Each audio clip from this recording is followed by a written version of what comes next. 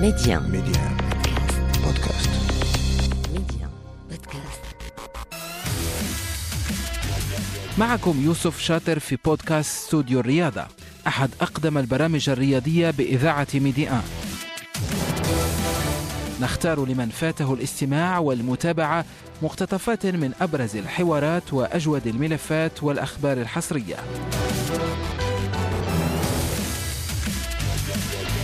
وفي بودكاست استوديو الرياضة 10 من يناير 2021 نتوقف مع فريق النادي الإفريقي التونسي والمشاكل التي يعيشها النادي في الفترة الأخيرة. مشاكل إدارية كلفت النادي غاليا على مستوى العقوبات التي سلطها عليها الاتحاد الدولي لكرة القدم.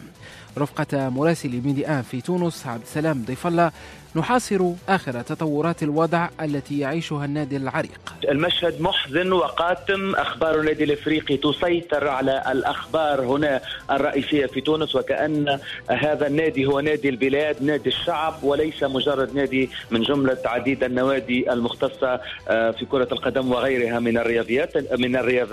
النادي الإفريقي كل ساعة ساعتين هناك جديد، هناك خبر. بالأمس ربما كان حدث في الشارع تطور كبير، مسيرة بالمئات لجماهير النادي الإفريقي للمطالبة برحيل الرئيس الحالي عبد السلام اليونسي أمام مقر وزارة شؤون الشباب والرياضة والجامعة التونسية لكرة القدم، وإيقافات وصلت إلى 300 شخص من أحباء النادي الإفريقي. أطلق عدد كبير منهم سراحهم، وهنا تحولت إلى قضية حريات ومطالبات باحترام الحق في التظاهر. إلى حد الآن لا يزال هناك 8 موقوفون، غدا ربما سيعرضون أمام حاكم التحقيق وربما سيقع الإفراج عنهم. على المستوى الرياضي عبد السلام اليونسي تتوالى البيانات، وآخر البيانات أنه دعا مساء أمس ونظم في بيان أنه هناك دعوة إلى جلسة عامة تقييمية وأخرى انتخابية، بما يعني أنه سيسلم الأمانة، ولكن خلال شهر فيفري 27 و 28 فيفري القادم ستكون الجلستان التقييمية والانتخابية. هناك اقتناع شق كبير من جماهير النادي الإفريقي، يقولون أنها هذه مجرد مسكنات وعلى الرجل أن يستقيل من الآن. بآخر التحركات هناك تحركات من رئيس الجامعة التونسية لكرة القدم وديع الجري الذي يتحرك في الكواليس من أجل إرساء هيئة تسييرية تتولى الآن قيادة النادي الإفريقي، على أن يشرف عبد السلام اليونسي فقط على إعداد التقريرين المالي والأدبي حتى يصل موعد الانتخابات.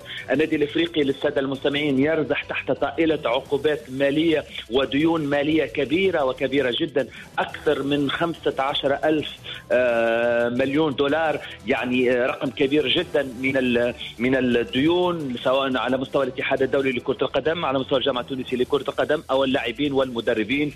ديون كبيرة يتخبط فيها هذا النادي. أيضا على مستوى النتائج الفريق يحتل المركز الثالث قبل الأخير على مستوى ترتيب البطولة، وبالتالي الأمور غير جيدة. النادي الإفريقي يعيش أسوأ أيامه بقيادة عبد السلام اليونسي، والمطالب الجماهيرية ثابتة، أنه يقولون يجب أن يستقيل عبد السلام اليونسي وأن يلتزم بخلاص الديون العديدة التي تسبب فيها.